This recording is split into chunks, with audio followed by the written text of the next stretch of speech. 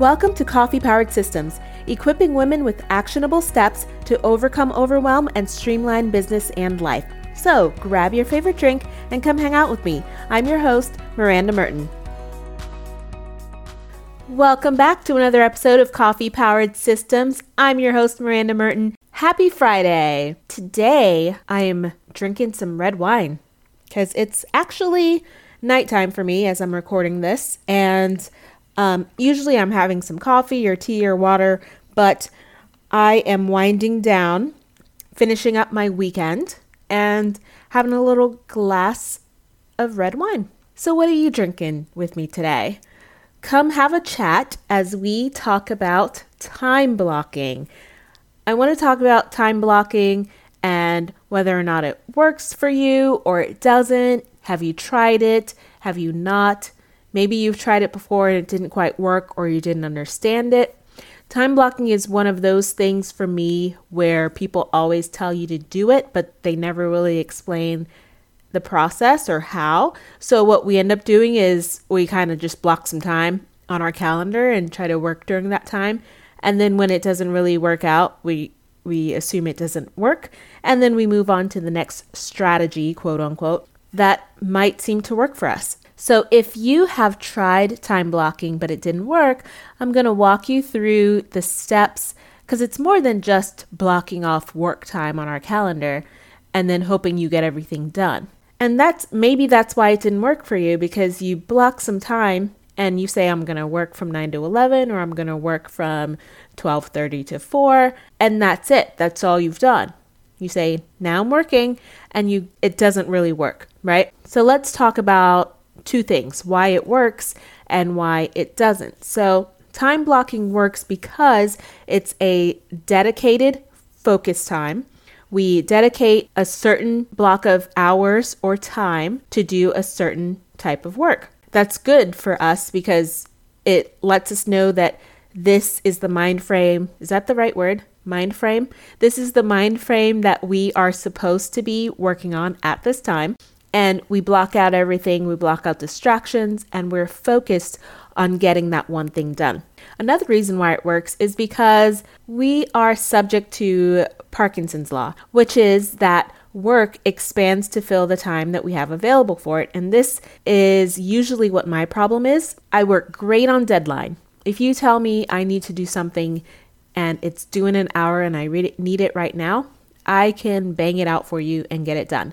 But if you tell me, oh, it's fine, have it to me by next Monday, chances are I'll be working on it maybe Friday or Monday morning. So when we have a certain amount of time or a certain block of time to do something, we're more likely to get it done in that time frame. Also, we know what we're going to focus on during that block. The way I like to do time blocking is that I will say what type of work I'm working on during that time. And that really helps focus on that specific task. So who doesn't time blocking work for, or maybe why hasn't it worked before when you've tried it? Number one, if your day is so unpredictable that you can't block focused time out, then it probably doesn't work for you. And just like a lot of productivity strategies, everything doesn't work for everyone. That's why there are so many different ways to do it. And we have to try different ones and see which one resonates with us and which one actually works for us before one of them sticks. And you probably have to give it a few tries before you give up on it. If this one doesn't work for you, you either have a super hectic schedule and you can't create focused time blocks around just specific things. Also, if you're bad at time estimations, this might not work because you do have to kind of have an idea of how long something takes in order to block time off for it. For example, if you are a graphic designer, but you really underestimate your time a lot, if you think it's only going to take 1 hour to create 5 original graphics, but normally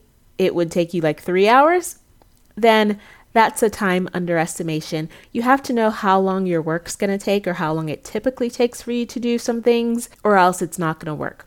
You also have to be able to be good at stopping at certain intervals. So if you give yourself 45 minutes to do something, then you have to know how to wrap up your time when it gets towards that 45 minutes, so then you can go into doing something else or working on something else. Time blocking also is probably not going to work for you if you're in an environment where there are constant interruptions, like you have open space co-working. It's one of those offices where everyone's desk is in the same room, and it kind of gives people the ability to kind of pull you away or talk to you whenever they want to. Or if you have children at home that really don't understand work boundaries, they might not get it. So you have to really enforce, if you are working in a situation like that, you have to really enforce that you are doing specific focused work and you need no distractions and interruptions. And lastly, if you work in an environment where it requires your calendar to be flexible due to appointments, so you are likely to get appointments at any time. If someone else schedules your calendar for you and appointments kind of pop in on your calendar without you making them yourself, then it probably wouldn't work for that situation either. Let's go through how to actually time block and how to make it work for you. So before you start, there are a few questions you want to answer for yourself. Number 1, what are your goals? So what do you want to accomplish? When you do your daily reviews or your weekly reviews, what exactly do you have to get done for the week? That's going to be key when it comes to making those blocks or creating those blocks or knowing exactly what you're going to have to do. Number 2, what is getting your time? I've spoken before about time buckets. What exactly are these time buckets for you? Is it family time? Is it client work? Is it content creation? You want to name those specific buckets that make sense for you, your business, or your life, and that way you'll know what to frame them in. And number 3, where are you spending too much time and could be spending less? Are you playing games on your iPad and maybe you want to cut back on that? Are you on social media? Maybe you need to cut back on that. Are you spending way too much time creating content that's not really getting you anywhere? You want to cut back on that or maybe outsource something like that. So you want to look at where you're spending time and kind of rein it in. Because when you do time blocks, you don't want to spend 4 hours on one thing. So you want to understand how you're using your time. That's going to really help you hone in on specific time blocks and how to use them. So I want you to print out an hourly agenda calendar, or you can just use a piece of blank sheet of paper and write some hours on it, from your waking hours to your working hours. You can do like 6 to 6 or something. You're going to write down your expected time buckets and what you think you would like to accomplish during the day. So for instance, if you woke up at 6 a.m., maybe you know that 6 to 7 is your morning routine. Last week I spoke about your beginning work routine. So maybe 7 to 7:30 is your beginning work routine. And then, you start working from, 7:30 to noon. Maybe noon is your lunch break. So between 7:30 and noon, you're going to take a look at your time buckets that you have written down, slot in where these time buckets would go, and make sure you make note of how long you want your day to be. So if you know that you want to end your day at 4 p.m. or 5 p.m. or 6 p.m., make note of that. Can you fit the buckets and the amount of time that you allotted for your day into your workday? If not, you'll have to go back and reevaluate. Where are you spending more time that you could maybe cut back on? Because at the end of the day, you are creating your work schedule, right? So if you want to finish at 5 o'clock, but you notice that you're going over when you've written down your time buckets and you've written down your length of time that they're each going to be, if you look at it and you are ending up at 6 p.m. or 6:30, look at what you can reduce. Can you create your content in less time? Can you do your client work in less time? Can you maybe cut back on how long you check emails or social media? So writing it out is going to help you evaluate if you can take away time, or maybe at the end of the day, you just need a longer workday. And that might be an issue as well. Now, when I block my day, I say have your time buckets, but I don't block out every single specific 30 minutes, because that's when you can get into like an overwhelm and you might run over doing this particular thing, and then you get behind and then you get frustrated. So what I do is I will time my buckets. So I'll say client work from 9 a.m. to 11 a.m., but I don't put anything else in there. I just know that I'm working on client work at that time. When I sit down at my desk, I have my major clients. I'll go into each of either their emails or their Asana and see what I have to do for that day. And then I'll take a look at what they are. And based on my time allotments that I think they'll take, I can see whether or not my 2-hour time window is going to be enough, or if I have to maybe push something until later or shorten up a different time block. But not doing specific 30-minute blocks. Okay, now I'm going to work on client A. Now I'm going to work on client B. For these 30 minutes, I'm working on client C.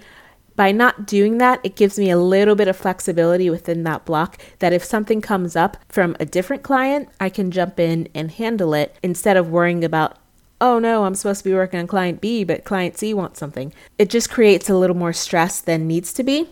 So leave that a little bit fluid, but you still want to block out that time bucket. So take a look at your schedule. You want to start with your pre-work and your post-work routine. So go ahead and if you have a morning routine, figure out what time you want to start your pre-work routine. Block in probably 30 minutes or less is good for the pre-work routine, which if you haven't heard that episode, I spoke about that one in episode 26. You can listen to that one at mirandamerton.com/26. So look at what time you wake up. When do you realistically get moving? How much time do you normally take for your morning routines or your other household routines? And be realistic about that schedule. If you'd like to start doing something new, then try to wake up and pay attention for the next week, what times you're getting up, how long things are taking, and what you would like to do in its place. And you want to block that time off.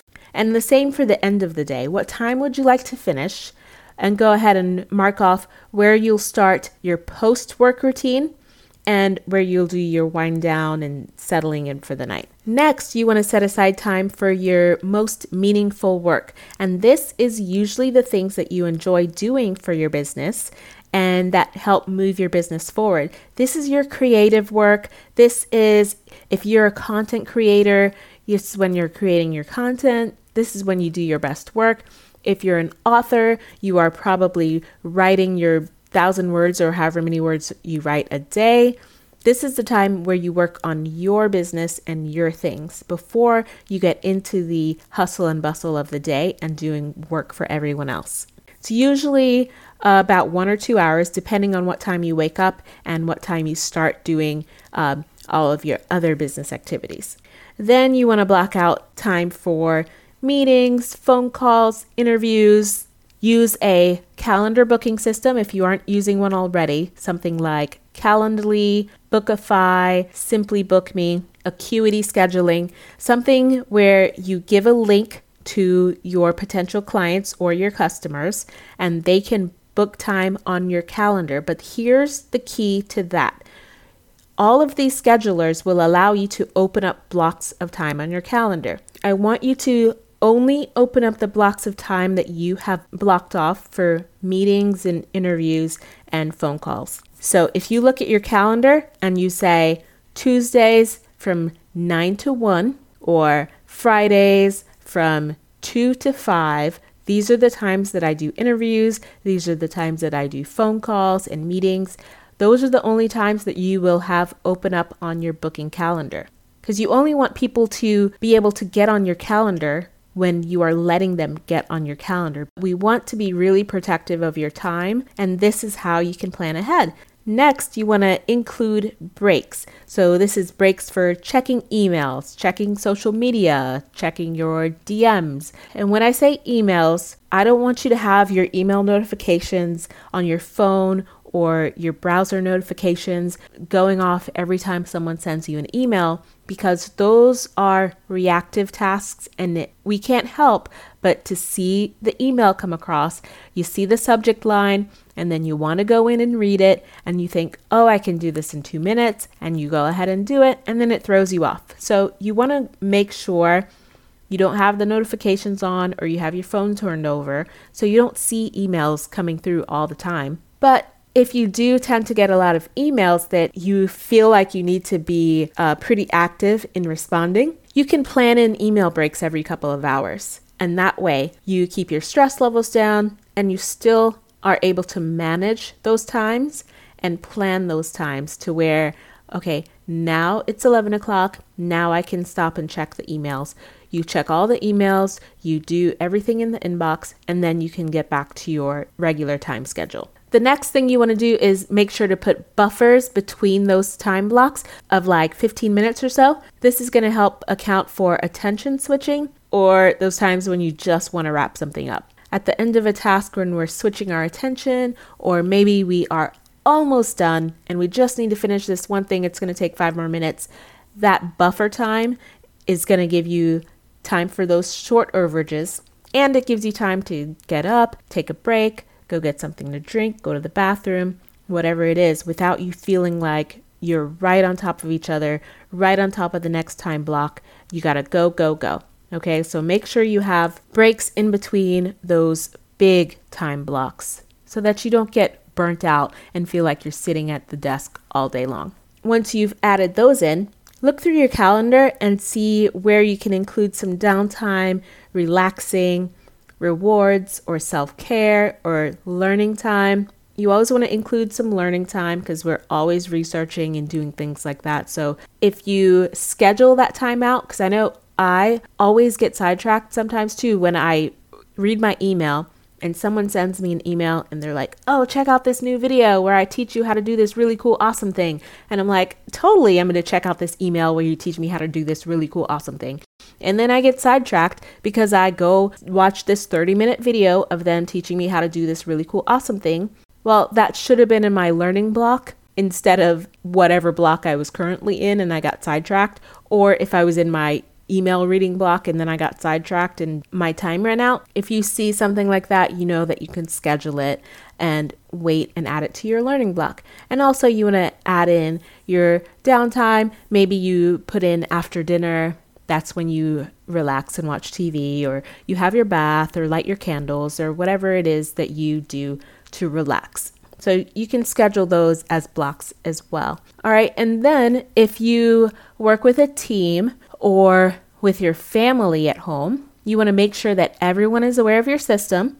Let your family know when you have these do not disturb blocks, and let your clients and coworkers know that you are working this way and when they can expect to receive email responses or project updates from you. So that kind of sets the expectations, because very rarely is something super urgent, especially if it's coming through email. If I have personal clients though, if they know that if something is super urgent, if they need to get a hold of me, they can either Slack or Voxer me or send me a text message if it's like, I need you to do this right now. It's an emergency. If something's coming through email, chances are it can wait a few hours. It's not urgent most of the time, so give yourself a little slack to ease up on the reins, but also communicate that that's what you're doing so that if it does take you 3 hours to respond to an email, they know that there might be a delay depending on what time of day it is. And the last couple things I want you to keep in mind is that if the end of your day comes and you haven't finished everything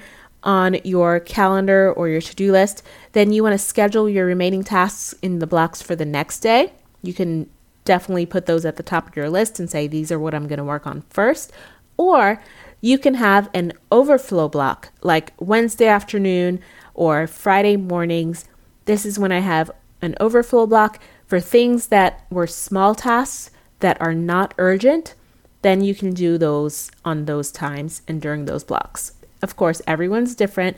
My slower times of the week tend to fall on Thursdays and Fridays. So I know once it gets towards the end of the week, the emails lighten up, the tasks lighten up, and I can focus on other things. And those can be my catch-up times. But I know that Mondays and Tuesdays, everybody's hitting the ground running. So I better not schedule like any overflow stuff there because it's just not going to happen.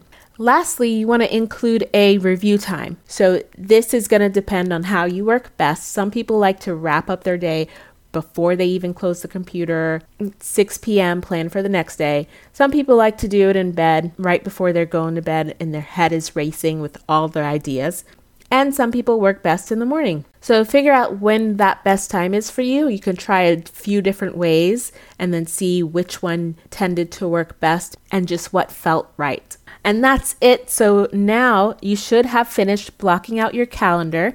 If not, go back and listen to a couple of those spots and see what you might be missing. But you should have your full calendar days, including buffers, including some time for downtime or some email time, and your buckets. Everything should be fit in between your pre-work and your post-work time. If not, then reevaluate how much time you're allotting for each bucket. And you should right now have a good schedule to work with. So for this week's action, I want you to take a look at your time blocking schedule that you've created and try it. Try it out for the next week.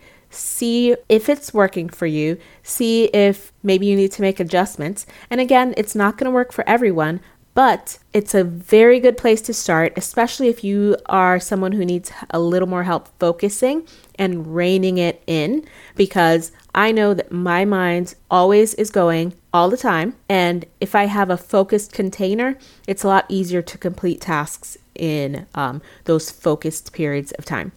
Okay, so that is all I have for you this week. Join me next time. Thanks for listening to Coffee Powered Systems. You can find links to everything mentioned in the episode down in the show notes or on the website at mirandamerton.com. If you enjoyed this episode and would love to continue mastering your workflows and processes, subscribe on your favorite podcast player and join me here next time.